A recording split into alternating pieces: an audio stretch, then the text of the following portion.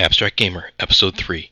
In this episode, I discuss handicaps, the GIF project, and the game of GIF.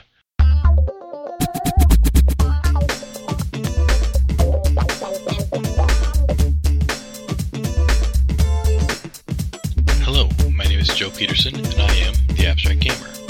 Today I'm going to talk about handicaps, and then I'll discuss the GIF project of games and the game of GIF. Before I jump into handicapping, let me tell you a little bit about what I think goes into making a good abstract strategy game. The game should have simple rules. It should be very easy to explain the game to a beginner so that they aren't spending their time thinking about how things move, but instead they get to think about the strategy and tactics they want to use. Which brings me to the second thing, accessible strategies.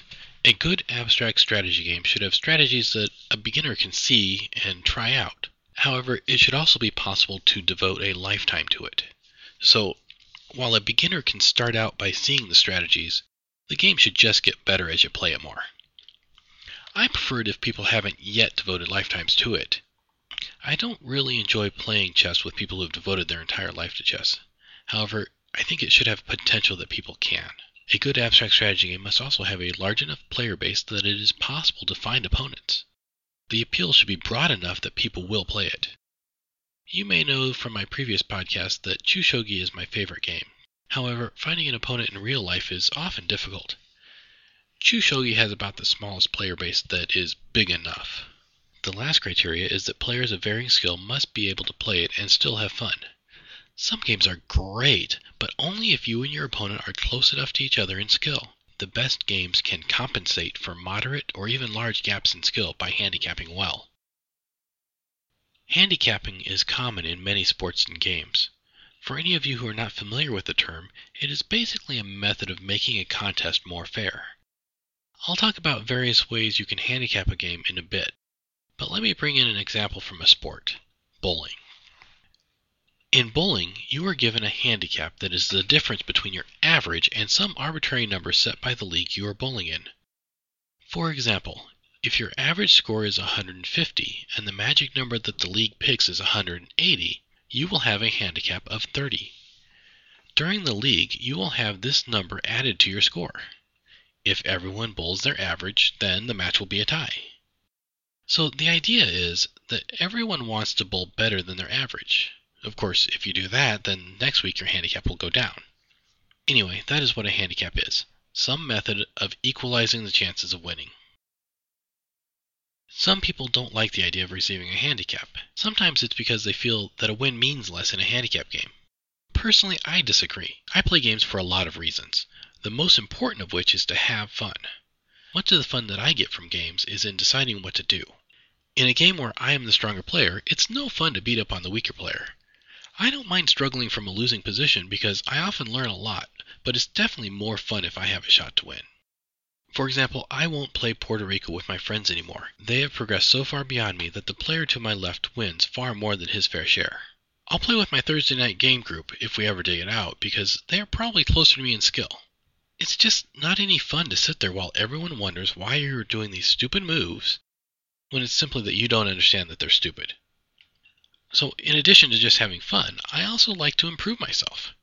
Handicapping is perfect for this. If I'm the stronger player, I still need to come up with the good moves in a handicap game. Go is probably the epitome of games that can be handicapped. While there has been a lot of study done on handicap play, between most players, the handicap system allows two players to play against each other while still feeling like Go. In Go, when two amateurs are not of equal skill, the stronger player allows the weaker player to place one additional stone per skill level difference. The location of the stones are fixed, but they're fixed at some of the best starting points in the game. The part that makes Go handicapping so awesome is that it's constantly changing and self-adjusting. So, in theory, a player should win 2 out of 3 non-handicap games against a player that is one rank below him. So, using this, when one player wins 3 consecutive games, you change the handicap one level in that person's favor. For example, I play Go against one of my coworkers. I've been giving him a 2-stone handicap. However, he recently beat me for the 3rd consecutive time, so now we move to the 1-stone handicap. That is, he will take black, which moves first, and I will take white, and we will play with no komi. So the goal for me is really to maintain or increase my handicap, and my opponent's goal is to reduce the handicap.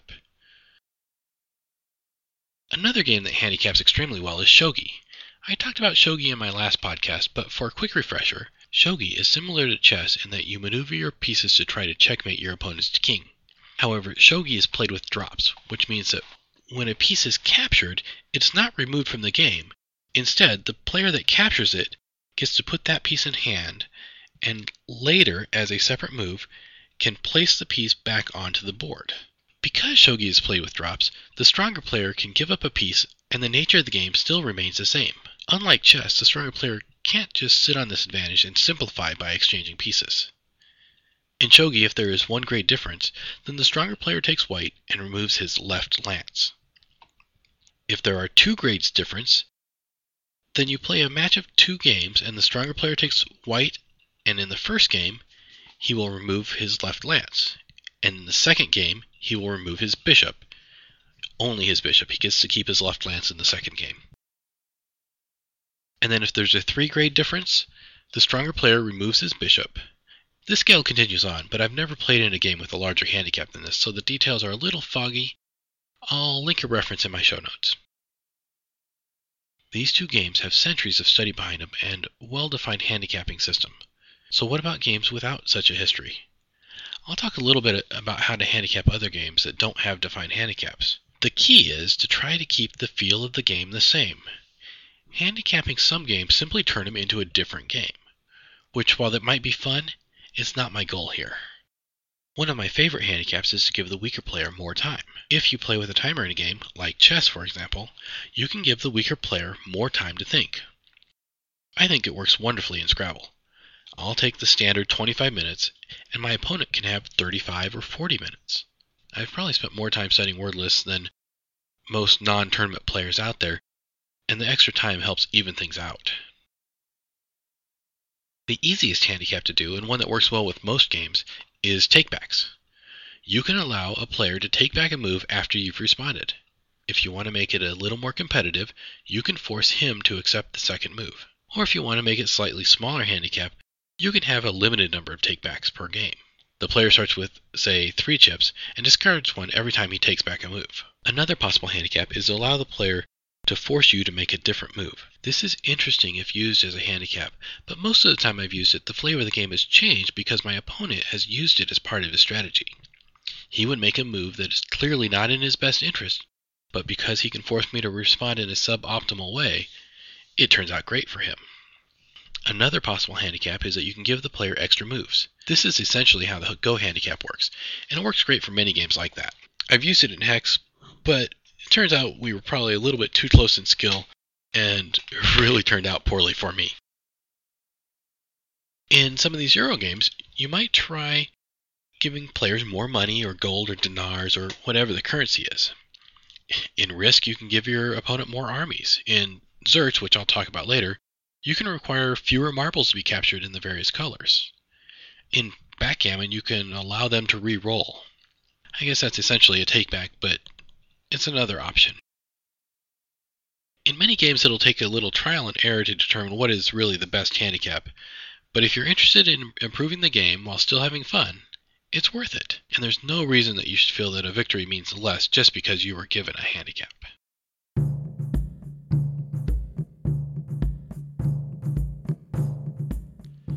GIPF, spelled G-I-P-F, is the first game in a series of games from a project of the same name. Okay, was that confusing? So anyway, the games in this series were designed by Chris Berm, and the 6 games in this project were released between 1997 and 2006. The game GIPF was released in 1997, and it's a very nice in-a-row game. The board is a pattern of lines that divide up a hexagon, and you play on the intersections of those lines. Essentially, the play area is a standard hex board with 4 points on a side, making a total of 64 points to play on. In addition, there is another ring around the board that is not part of the play area, but helps you see how pieces are introduced into the board. More on that soon. The board I have is a bifold board, but I believe there is a newer printing with a quadfold board. The pieces are black and white, interlocking checker-like pieces. They have a nice plastic with a raised ridge set in slightly from the edge to allow them to stack without toppling. In preparing for this review, I went through the rules from start to end, all 6 pages of it. I was mildly surprised to find that there are 3 versions of the game. I only knew about 2 of them. I'll go through all 3 versions in order since they build on each other. In the basic game, each player has 15 pieces. Each player takes 3 of his pieces and places them in the corners of the outside hex defining the play area such that the colors alternate. This leaves the player with 12 pieces, and these are called your reserve. Your reserve is important because the object in the basic game is to run your opponent out of pieces such that he cannot play a piece. You take turns putting 1 piece from your reserve onto the board. You do this by placing a piece on one of the dots outside of the play area and then pushing it onto the play area. If that point is occupied, you push the piece to the next point and repeat until it reaches an empty point. If you ever form a row of 4 or more pieces of the same color, the person who's playing that color must remove these pieces and put them into the reserve again. But here's the interesting bit. In addition, they must also remove any pieces that are in a direct extension to those pieces also. If they are of the opposing color, they are removed from the game. If they're friendly pieces, they still go back to your reserve. That's it for the game. Pretty simple, huh? It is important to note that the pieces do not move on their own. To move them, you must push them with a piece from the reserve from the outside of the board in. Now, I've never played this version of the game, but it sounds nice and simple. I imagine that it would be a slightly longer game than the standard game. One element that I do like about it is that it has a nice handicapping feature built right in. This game comes with 18 pieces per side, so you can give the weaker player up to 3 more pieces with ease. The next time I teach a new player this game, I may indeed start with this version. However, when I was taught, I learned the standard version. This version is identical to the basic version, except for the introduction of a new piece, a gift piece. Similar to a king in checkers, a gift piece is a stack of 2 pieces. Now, this is why there are 18 pieces in the box. The starting pieces get doubled up. The thing that makes a gift piece special is that when it is in a 4 in a row, its removal is optional. That is, you can leave it on the board, which gives you more offensive opportunities. If you do choose to remove your own gift piece, then it returns as 2 separate pieces. In addition, a player loses if he has no gift piece on the board. So now you have 2 ways to win. Capture all 3 of your opponent's gift pieces, or capture enough pieces that your opponent cannot place another piece. Now, this is a version I learned, and it's nicely balanced and plays in about 45 minutes. The third version of the game is the tournament version. This game is identical to the standard version except how you start. Instead of starting with 3 gift pieces on the board, you start with 18 single pieces off the board, and on your first turn you must introduce a gift piece onto the board. And you do this just like you would make a standard move, except you put 2 pieces together and push them on the board. In addition to this, on each of your turns after this, you may introduce another gift piece onto the board until you've placed a single piece. So you could spend your first 9 turns playing gift pieces, but if you do that, then you better hope that some of those return because that will be your last play. Once you've played a single piece, you cannot introduce any new gift pieces. Generally, 3 to 4 gift pieces is what I prefer. Now, this version adds an interesting choice. Basically, you get to decide how aggressive you want to be. The more gift pieces that you have, the more aggressive you can be. But you must be careful, because each gift piece takes 2 pieces to move. I tend to prefer this version to the others because it plays just a little bit faster. So check that out. I went through almost every rule, and it only took me a couple minutes. One of the things that makes GIF so good is that the board is constantly changing. However, it does suffer from a difficult handicapping system. You can just use some of the potential pieces, which I'll talk about soon, and use them as regular pieces and give them to the weaker player. But even a moderate difference in skill requires about 3 or 4 pieces. In addition, allowing takebacks, one of the better handicaps for this type of situation, is very difficult because the board is changing. That said, I think it is a great game. GIF was reviewed in the first issue of Abstract Strategy magazine, and in that review, Carrie Hanscom made a comment that resonated with me. I started using a paraphrased version of this quote. I now describe this game as Abalone meets Gomoku. Unfortunately, this comment is lost on most people who don't already know about GIF. Overall, I highly recommend GIF if you like abstract strategy games. The game does take 45 minutes to an hour, making it one of the longer games in the series, but I still enjoy myself throughout the entire game. The thing that made GIF so fascinating to me was that there was a metagame built into it. When I mentioned the GIF project, that really had multiple meanings. GIF is the flagship of a series of 6 games. That series is one meaning of the GIF project. The series consists of GIF, Tamsk, Zerts, Divan, Yinch, and Punkt. Yes, these are all nonsense words, and I'm not certain that I'm pronouncing them correctly, but hey, give me a break. The other part of the GIF project is how these games can be combined into one metagame. The base of this metagame is GIF. I've only played one game with potentials myself, but I understand the concept. Here's how it works. You determine the types of potentials you want to play with, and I'll tell you what these potentials can do in a minute. So after you finish putting your GIF pieces on the board, you then can start introducing pieces loaded with potentials. So you have more types of pieces now is what this really means. You have your basic single piece, you have a GIF piece, which is 2 basic pieces stacked on top of each other, and which we already know about. And finally, you have pieces loaded with potentials that you choose. First, you must play any of your GIF pieces that you want, then any loaded pieces, then single pieces. Similar to the tournament version of GIF, once you introduce a single piece, you may not introduce any other type of piece. Alright, so now what is a loaded piece? It's similar to a GIF piece in that it is 2 pieces stacked together, but the top piece is a special piece. The ones I have differ in a couple ways. One of them has divots in the ring, and the other one has a hole bored in the center. Another way it's similar to a GIF piece is that you do not need to remove it when it is in a line of 4.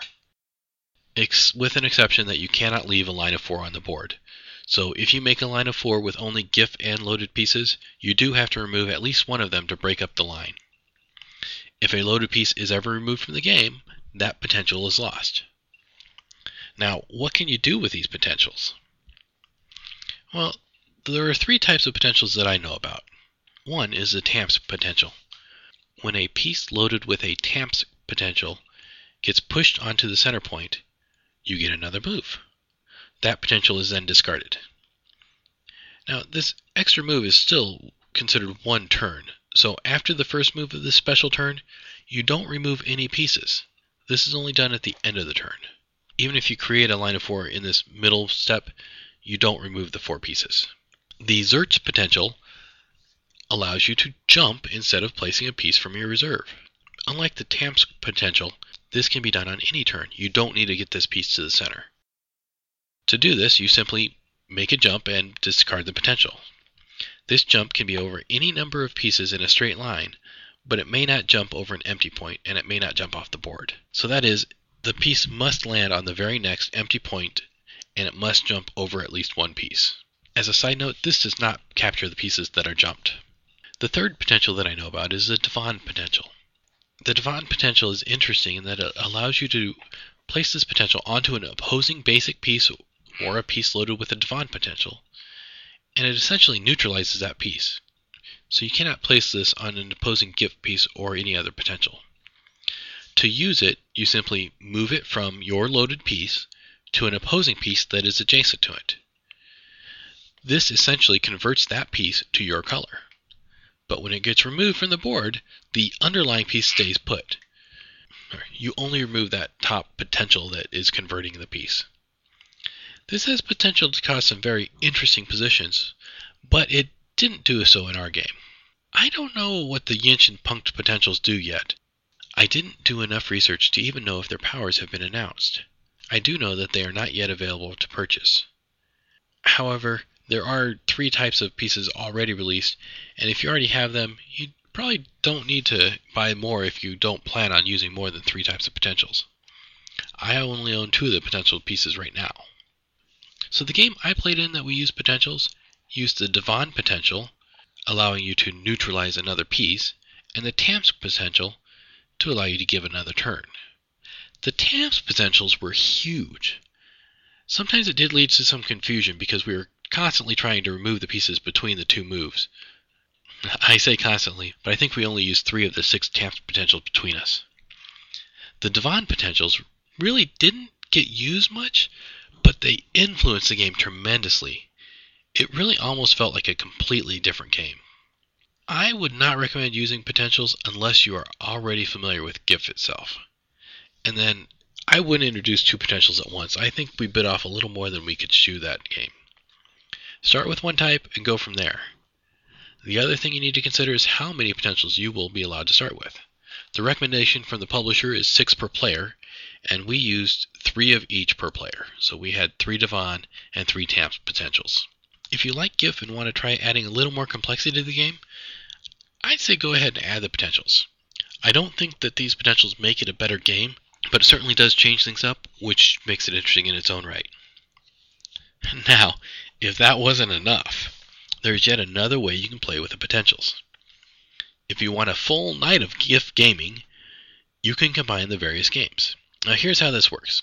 You're playing the game with potentials, as I mentioned before, but when you try to use a potential, your opponent can challenge its use. When you do so, you set aside the GIF game and play a game that the potential is named for. If you try using a Devon potential, your opponent can challenge its use and you play a game of Devon.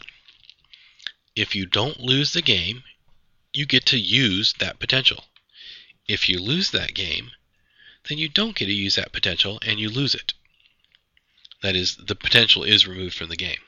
There are a few things that you do have to agree on before you start playing. First, how many challenges can you make? If you can only make 1 challenge each, then perhaps you can keep the session to be below 3 hours. If you can challenge 3 of 6, then you're in for a little bit longer night, and this is actually the recommendation I got from the website. I really do want to play with combining the games, but it tends to scare my regular opponents off.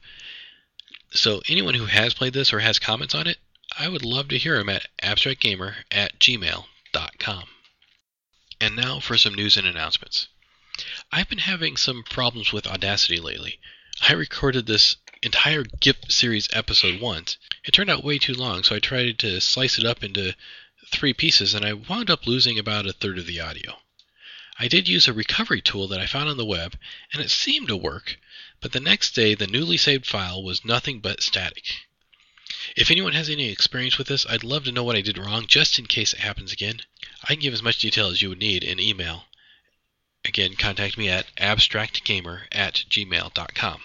Also, I'd like to thank everyone for the feedback. Please keep it coming. I knew that Chushogi might have been a little ambitious for the first show, but since I loved the game so much, I felt that I needed to start with it. It's the game that's easiest for me to just talk about at length. In other news, I have a promo available. Anyone who has their own podcast has free permission to use this promo. And finally, if anyone can come up with a good logo for me, I'd love the help. I'm fiddling with some ideas, but so far nothing is just clicking into place. I'd like to have a small logo for the album cover art, and something that integrates well into a larger banner as well. So anyway, that's it for today. Thanks for listening to this episode of Abstract Gamer, and please join me next time when I discuss online gameplay and Zerts. Funky Rap and Whimsy Groove by Kevin MacLeod, licensed under Creative Commons Attribution 2.0, http://creativecommons.org/licenses/by/2.0. This information and more can be found at www.abstractgamer.com.